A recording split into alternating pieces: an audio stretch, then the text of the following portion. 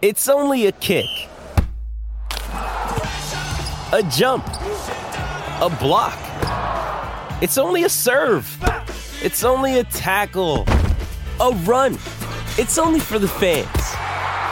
After all, it's only pressure. You got this. Adidas.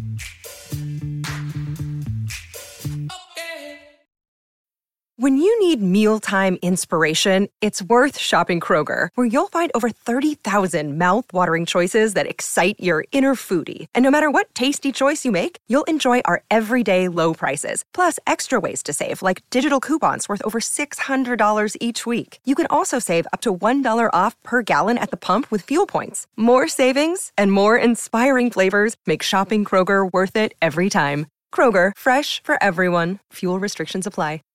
This episode is supported by FX's Clipped, the scandalous story of the 2014 Clippers owner's racist remarks captured on tape and heard around the world.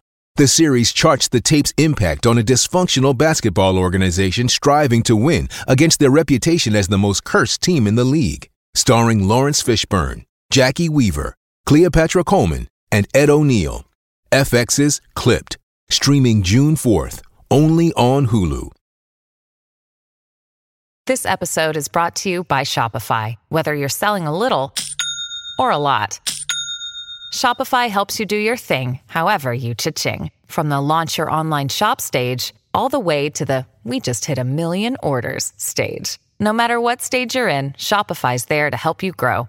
Sign up for a $1 per month trial period at shopify.com/special offer, all lowercase. That's shopify.com/special offer. Jewelry isn't a gift you give just once. It's a way to remind your loved one of a beautiful moment every time they see it. Blue Nile can help you find the gift that says how you feel and says it beautifully, with expert guidance and a wide assortment of jewelry of the highest quality at the best price. Go to BlueNile.com and experience the convenience of shopping Blue Nile, the original online jeweler since 1999. That's BlueNile.com to find the perfect jewelry gift for any occasion. BlueNile.com. You're listening to the Final Furlong podcast. Make sure you hit the subscribe or follow button on your favorite podcast app so you never miss an episode. Now, here's your host, Emmett Kennedy. Great to have your company for a bonus Final Furlong podcast as I bring you interviews with two big-name guests, trainer Owen Burrows and jockey Jack Mitchell, both men who've got big chances of victory on Saturday. I spoke to both of them on Racing Live on TalkSport 2. You can listen to the show Wednesdays, Thursdays, Fridays, and sometimes Saturdays from 1 p.m. on TalkSport 2. Come along, we have a lot of fun on the show. Lucy Russell-Hughes and myself, Lucy Russell-Hughes, Declan Ricks, Tony McCormick and myself were on air today. We had a lot of fun. Come along and join us next week for live coverage of Glorious Goodwood. But if you missed that, let's get you the interviews from both men. Owen Burrows will talk to us about his leading King George contender, Hukum, and he's got two other very exciting chances, including a top 2-year-old running at Ascot, and the exciting 4-year-old Alflaila running in the Skybet York Stakes, a race we talked about in depth with John and Stephen on yesterday's Final Furlong podcast, previewing the weekend's betting. The lads were very keen on My Prospero, spoiler alert. I was very keen on Johnny Murtaugh's Mashur, but Owen Burrows sounds pretty hopeful about Alflaila, and Jack Mitchell will have a big chance of victory in this race as well with his Royal Ascot winner, Royal Champion, and he sounds pretty bullish as we welcome Jack Mitchell to the Final Furlong podcast. How are you? I'm in good form, thank God. I want to dig into something with you straight away, if you don't mind, and that is the favourite topic of every jockey who comes on this show, the whip rules. In case you're not aware, my position, and I think that of the majority of my colleagues on Racing Live on TalkSport 2, is that jockeys are being incredibly harshly treated by these rules. I think we all accept that something has to be done to improve the optics or the aesthetic of the sport, but it could be done better.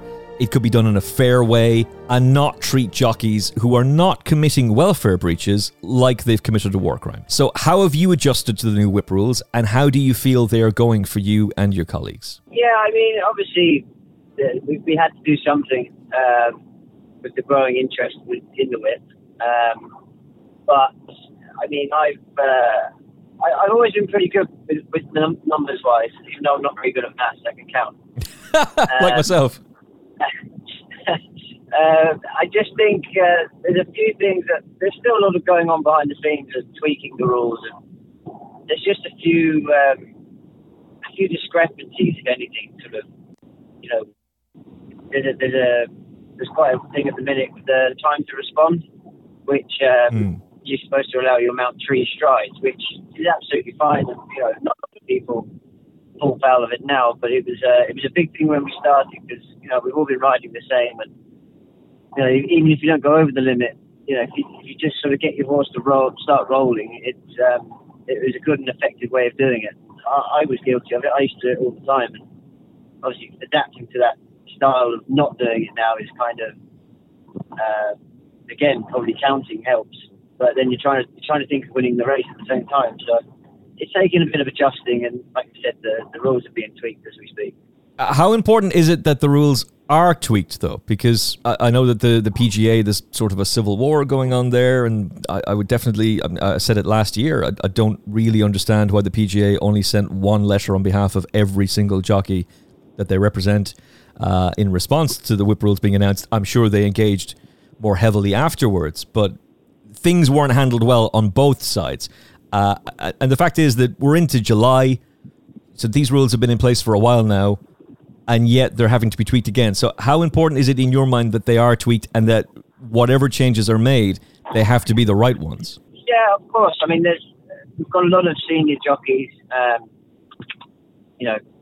Like Ryan Moore's quite to the fore of this whole topic, and he's actually been most of the voice for us.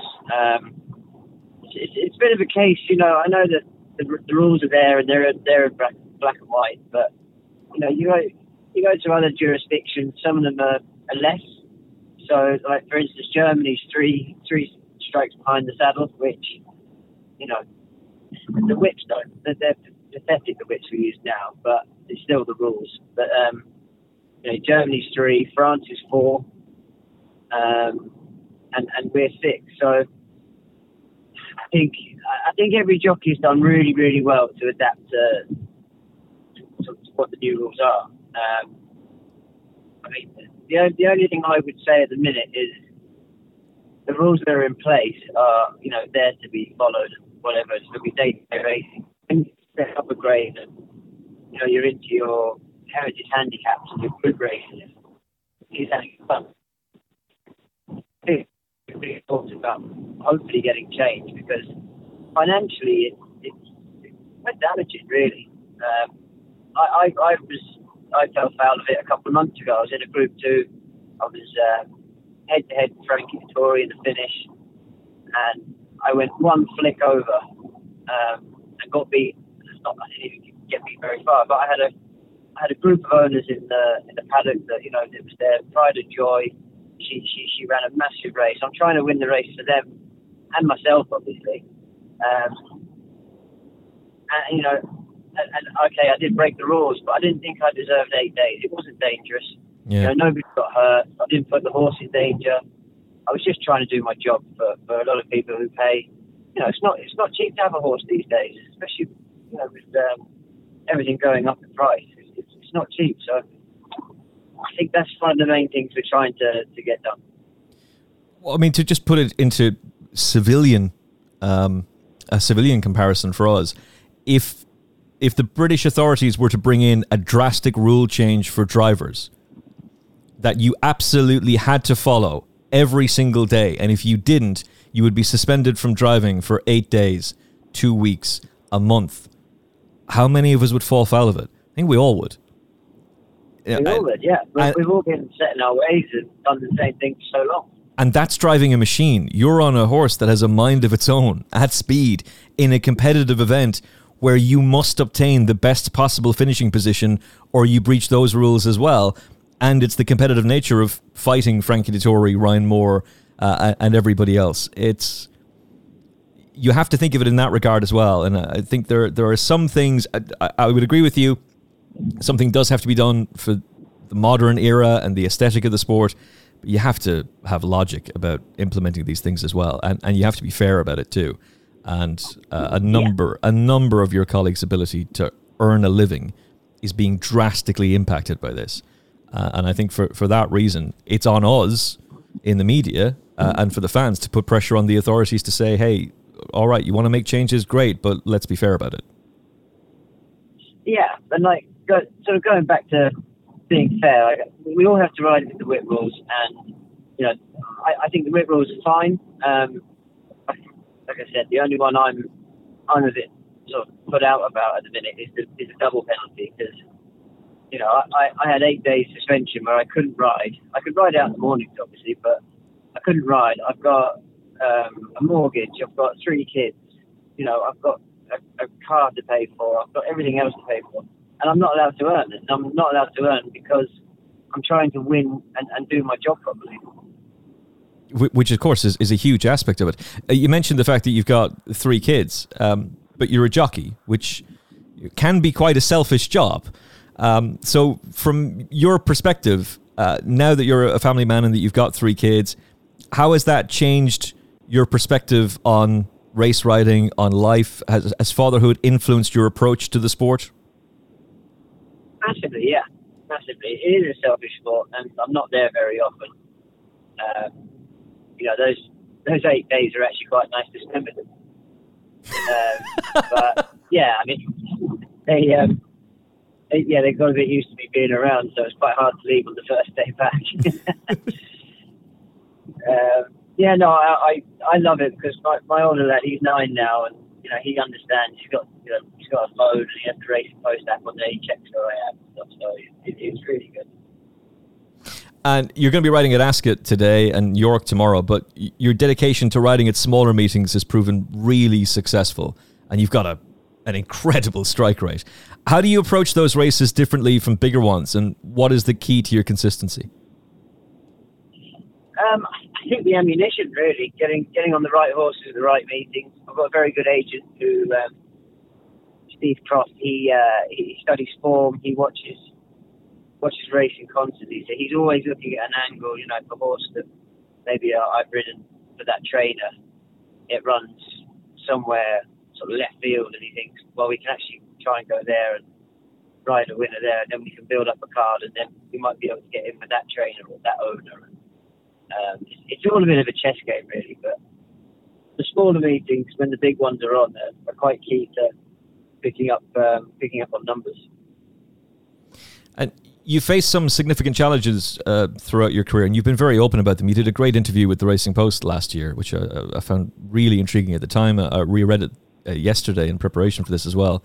But how have your experiences shaped you as a jockey, and what have you learned in overcoming them?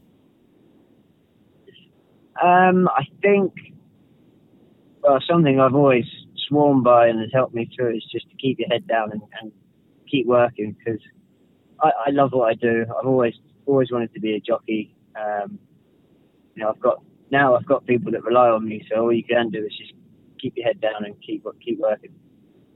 That's good advice. That's good advice for everybody. Today on TalkSport 2, you're going to be riding Blazon 5 for Roger Teal. You've got a 16% strike rate when you team up with them. She's got a decent enough chance today, I think. Yeah, look, she's got course form. Shouldn't mind the ground at all. Roger's horses are running well. I've known Roger a long time. He was assistant to my dad all those years ago when Dad was training. So we've got a good relationship, good working relationship as well. And this mare, if she comes in good form, it's a bit of a warmer race than what she won there before, but with the course form, I think it's quite key with her. And tomorrow, you're going to be riding your Royal Ascot winner, Royal Champion, who was really, really good in the Wolverton Stakes. Beat the horse I backed that day, Paul Chabella. So thanks for that, Jack. But congratulations on that success. It was a great ride. It was a really good performance. It was a big step up from his comeback at Chester in the Huxley Stakes, where he probably found the ground against him. How do you feel about his prospects tomorrow going up against My Prospero in the Sky Bet York Stakes? Yeah, look, it's Royal Ascot's very hard to win at anyway, so it was a huge performance from him. The Huxley Stakes, yeah, he just got a bit tired. First run of the year, horrible tacky ground, but he bounced back. Tomorrow it's a trappy little race. It's very very small but competitive. Could turn out quite tactical, but if he shows the turn of foot that he did at Ascot, I hope he'd be chasing them home anyway. How do you think he'll cope with York? Yeah, absolutely. He's a rhythm horse. You know, he likes to get into rhythm, get relaxed early, and then you just have to wake him up when you need him. And you know, he showed a good turn of foot at Ascot, and it was Air in the Doonside Cup. He was electric that day. Okay, against lesser opposition, but he's got it in him to run a big one if everything goes his way. I have a feeling that race is going to be an upset. I was previewing it yesterday, and I was trying to be convinced by my two pundits that My Prospero was a good thing, and just don't overthink it. Don't complicate your mind that he was going to go and win. And the more I look at that race, the more I think your horse, Royal Champion, and Johnny Murch's horse, Mashur, are going to run massive races. Mashur definitely needs to step up on his official rating, but the more I look at your fella, I think he's got a really serious chance. Yeah, and he's bouncing at home. He looks great. He's moving well. He's feeling great. You know, like I said, it's a competitive race. Obviously, My Prospero, we're giving him £5 of level weight. So I think the other horse that's quite interesting is the Shadwell horse of Owen Burrows, Alflaila. After a long break, but look, I fingers crossed for tomorrow. He's fit and he's happy, my lad. So I'm hoping for a big run. I will be talking to Owen Burrows on Racing Live on TalkSport 2 in a matter of minutes, so I will ask him specifically about that horse. Get that information. And I can relay that Jack Mitchell wants to know about this horse he's taking on tomorrow. Owen, what can you tell us? Is there any horse from your career so far that holds a really special place in your heart? I mean, an obvious one would be Royal Champion. He my first Royal Ascot winner. There's a filly there. She's retired now. A filly that I always really look forward to riding, and she gave me some good days over the last couple of years. It was Double or Bubble for Chris Wall. You had a big win on her at Newmarket, didn't you? She won the Avenant, and then she won the race at Goodwood. I don't remember the name of it now, but another Group 3. She was a real star, and she's gone to the breeding shed now. So hopefully you might see her progeny on the track in a couple of years. I was going to say, hopefully you'll be on board her progeny very soon. It was the Supreme Stakes, I'm being told. Supreme Stakes, that's the one. I'd love to tell you that's my work, and that just came to me off the top of my head. Well, my producer did a little bit of research there and got it up on the Racing Post site. Jack, it's been an absolute pleasure talking to you on Racing Live on TalkSport 2. I hope we get to talk to you again before the end of the season. Best of luck today at Ascot and at York tomorrow as well. Brilliant. Thanks. Hey, it's Kaylee Cuoco for Priceline. Ready to go to your happy place for a happy price? Well, why didn't you say so? Just download the Priceline app right now and save up to 60% on hotels. So whether it's Cousin Kevin's Kazoo Concert in Kansas City, go Kevin, or Becky's Bachelorette Bash in Bermuda, you never have to miss a trip ever again. So download the Priceline app today. Your savings are waiting. Go to your happy place for a happy price. Go to your happy price, Priceline. Great to hear from Jack Mitchell. It's my first time interviewing him. It's also my first time interviewing this man, a trainer who's got 3 major chances of victory over the weekend, with Alifa at York, an exciting 2-year-old at Ascot, but the big one, of course, is Hukum in the King George. Trainer Owen Burrows, welcome to the show. Hi there. Thank you for having me. And great to have your company, particularly at such a busy time for you. We were talking to William Muir yesterday, who's going to be your great rival on the track tomorrow. It's great to get to talk to you about Hukum's prospects in the King George tomorrow. He's obviously been an absolute stable star for you, but in some ways it's a blessing that he's even still racing, because the injury he picked up after the Coronation Cup could have been curtains. It must have meant a lot to you that he's back and thriving. No, exactly. He, I owe this horse a heck of a lot. He was my first Royal Ascot winner, first Group 1 winner. You know, we travelled into Dubai last year as well, and he won first time up there. So, obviously his injury was serious enough, but it wasn't, a career-ending injury. It was just where he was in his career as such that we thought that might be him off the stud, But, credit to Sheikh Ahissa and Sheikh Hamdan's family that they've given me another chance with him, and obviously what he did at Sandown was very, very pleasing, and looking forward to tomorrow massively. It's going to be a huge day. And given the fact that he is going to be an appealing stallion, so he does have a second career ahead of him, it must have been an incredibly sporting decision for Sheikh Ahissa to give him the time and give you the time to get him back on the racecourse, and for him to then do what he did in Sandown in the Brigadier Gerard, which, with all due respect, over a trip that is probably short of his best, to beat the Derby winner Desert Crown and beat him fair and square. You must have been delighted with that. Yeah, exactly. As I say, it was a very, very sporting decision by her.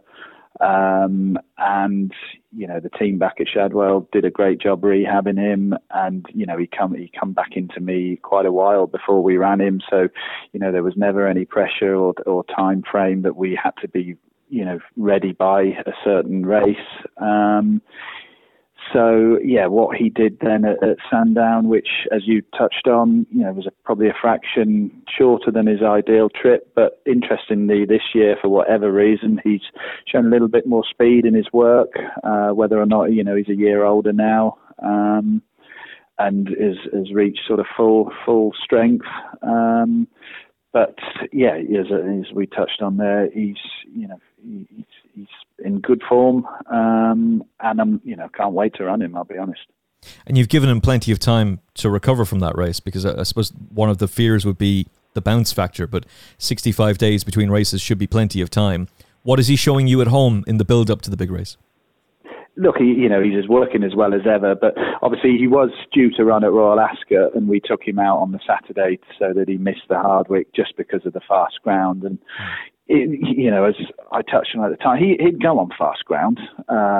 It's just that we felt this was always going to be our main summer target, the King George, and be honest, we've been very lucky that we've had a wet couple of weeks, and we're talking, a going description with soft in it, which by rights in the end of July we shouldn't be talking about that. But with our British summertime, you've always got a small chance. Look, that has come in our favour. But as I say, Jim has been in and ridden him a couple of bits of work, and we're very pleased with where he is. His work's as good as ever. He's moving well, and as I say, conditions are going to be in his favour, and it's now down to him as such see if he's good enough. Yeah, the frustration for other trainers is not something that you're feeling in terms of the ground. The official going at Ascot, as we're live on the air, is soft, which is very much in your favour, or at least something that he will definitely, we know he's going to handle. Whether or not August Rodin really wants that, he did it in the Futurity, but they walked the track endlessly before letting him run. William Muir expressed concerns, although he is confident about Piledriver. And looking at the official ratings, Piledriver is the best horse officially in the race on a mark of 124, which must give you a lot of positivity because you beat him fair and square in the Coronation Cup the last time you met him. Yeah, exactly. Look, he's been a wonderful horse, Piledriver. He always turns up, and I've looked through the form quite vigorously now the last sort of few days, and he's won with Cut in the Ground. Emily Upjohn's won him with Cut in the Ground.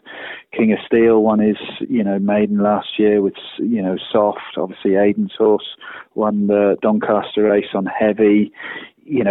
What you're hoping is that we will just handle it that bit better than anything else. Obviously it's the first time the 3-year-olds are taking on the older horses, and you're just looking for small little angles that you can perhaps just pinch an advantage, and I'm hoping that's a small area. And as you touched on, 124 Piledriver, we're 122. I think Augustus Rodin is 123. Yeah. There's not a lot between them all, so it's hence why it's such an exciting race.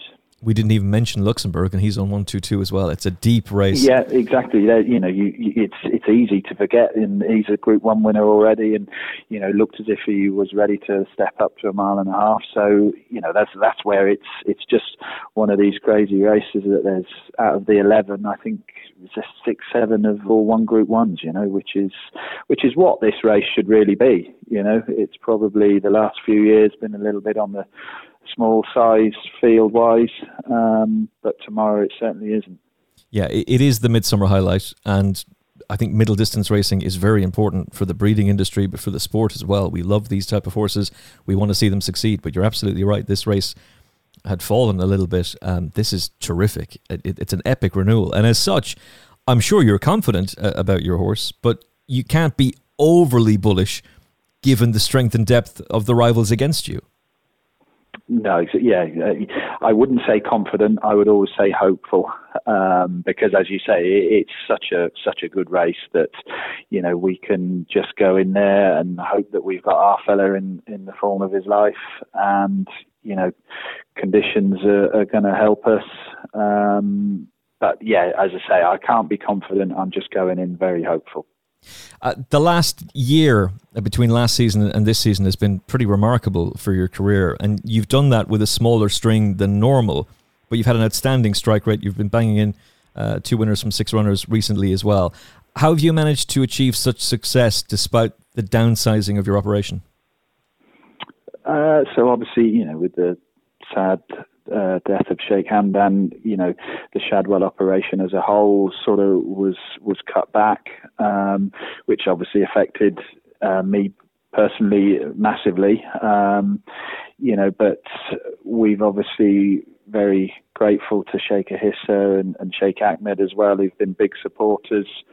And we were obviously playing with a reduced size in string, but we were kept with a fair bit of quality. And last year was an incredible year. Numerous. We had 2 Group 1 winners and Group 2s, Group 3s. It was an amazing year, and credit to my team at home as well, because they've had a tough time, and they're working hard, and it's all down to them that this season is we've had Anmat win a Group 1, and obviously getting Hukum back was huge, and we're just starting to roll now with a few nice 2-year-olds, and as we touched on, it's a huge weekend for us because we've got Hukum obviously, but it's great to get Alflaila back. He's in a Group 2 at York, sort of half an hour or so before the King George. And then I run what I hope is a nice 2-year-old in the race after the King George Tasker as well, in a listed race. So, it's great, great to have that sort of level of quality in a reasonably small yard. And that 2-year-old Al Yanabi looks to have a really bright future on the basis of his debut win. How are you feeling about his prospects tomorrow? So he, obviously won nicely at Salisbury, and his work had been nice at home, and we felt he was a horse with a decent level of ability.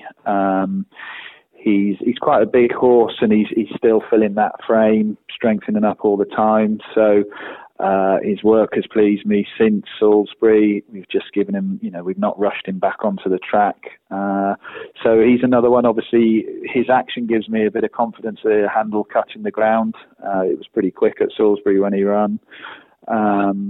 But yeah, if he handles the ground, then I would expect, like to think that it'll be a good showing from him. Yeah, it's a race that Charlie Appleby has done well in over the years, but I thought your horse had a really nice debut, and if he can build on that, he'd be very, very intriguing. What have you made of Too Darn Hot as a sire? What have you made of his progeny so far? So look, he's the only one I've got, but they've done pretty well, haven't they? I know sort of breeze up time. I was up nearly all the breeze up sales, and the guys were very complimentary about him. So yeah, as I say, he's the only one I've got. So I like what I've seen so far. And another exciting prospect tomorrow is Alflaila, who you're going to run in York. And Jack Mitchell, who I interviewed earlier on Racing Live, was at pains to find out more about this horse because he's taking you on tomorrow. And he was highlighting you as a real danger. So on behalf of Jack Mitchell and all of us listening, how has he been? This is his first run of the season. How are you feeling about his run tomorrow? So, this was a horse who went up through the ranks last year. We all, again, always felt he was a decent horse. And look, I'll be honest, I was probably running him over the wrong trip. He won first time up at over 6 as a 2-year-old. And I ran him then in the Jersey over 7. And he's just got this habit of being a little bit slow out the stalls, but he can just latch on a little bit and run a bit keen. And obviously over 7, he wasn't able to do that and get back into the race. So we've stepped him up. So he won a listed race at Pontefract over a mile. We then stepped up to sort of a 1 mile for the York Strensel. And yeah, I'll be honest, 2 furlongs down, he looked like he was in trouble, but he seems to just take a while to pick up, and then he hits top stride, and he's very strong at the end of these 1 mile races. He's 1.25 miles tomorrow, a furlong further, but run style wise, he should be fine. Obviously, he's coming back off an injury which he picked up in Bahrain in the early November last year. He was due to run in their big race out there, and literally 3 days before picked up an injury. So another one who has rehabbed back at Shadwell, done a great job with him, and he's again been in with me for plenty of time. Been no rush preparing him. It's all gone smoothly, and yeah, look, obviously Jack's horse was a nice winner at Royal Ascot. William Haggis's horse is the favourite, and probably for me is the one to beat. He's been running in sort of Group 1s, and running very well. So look, I'll be honest. I'll just hope my lad goes out and runs a good solid race, and we can look forward for the rest of the season with him. Have you thought much about what his next target would be? I know he's got an entry in the Juddmonte International. Yeah, obviously, look, if he went and won, then we would seriously have to consider York. Shadwell have Mostadaf, obviously, who was a hugely impressive winner at Royal Ascot, I think, going for that as well. But, there's not too many races for this type of horse. So, if he won, or even if he ran very well and, possibly just got a little bit tired, it would be a conversation I'd have with Angus and Richard and Shaker Hisser and see what we do, But my initial thoughts is let's get tomorrow out of the way first and see where we are. That's Alflaila, who we'll see in the Sky Bet York Stakes tomorrow. And to bring it back to the big gun, to Hukum in the King George, have you thought much about where you're going to go next with him as the season unfolds? So again, as we touched on, the big summer target was the King George, and then the big end of season target is the Arc. Because again, we should be pretty confident of getting soft ground there. Whether or not we give him a prep run before that, we'll probably have a discussion. But these were the 2 races we wanted to aim him for. Hardwick was sort of in the plans on the way. That didn't materialise. So look, we'll get the King George out of the way tomorrow, and then his ultimate aim will be the Arc sort of at the beginning of October. So with maybe a prep run in between, we'll see. 3 big chances tomorrow, Owen. We're looking forward to covering it on Racing Live on TalkSport 2. Very best of luck to you. Hopefully we'll get to talk to you again before the end of the season. That would be nice, yeah. I look forward to it. If we are talking to you again, it means you're in the winner's enclosure, so that's even better. Exactly, that's what I mean. Yeah, I hope we are. Yeah. Right, Owen, take care. Best of luck for the weekend. Thanks very much. Thank Cheers. you. Thank you. A huge thanks to Owen Burrows and to Jack Mitchell for their time and insight, and best of luck to them over the weekend. Thank you for listening to this special edition of the Final Furlong podcast, bringing you 2 interviews from Racing Live on TalkSport 2. Again, you can join us Wednesdays, Thursdays, Fridays and Saturdays from 1 p.m. and we're covering all of Glorious Goodwood, so we're on air Tuesday next week as well. Final Furlong podcast returns on Monday. Louis Stewart and Dennis O'Regan alongside me as we look back on the King George at Ascot and preview Glorious Goodwood and Galway. Until then, look after yourself and each other. God bless.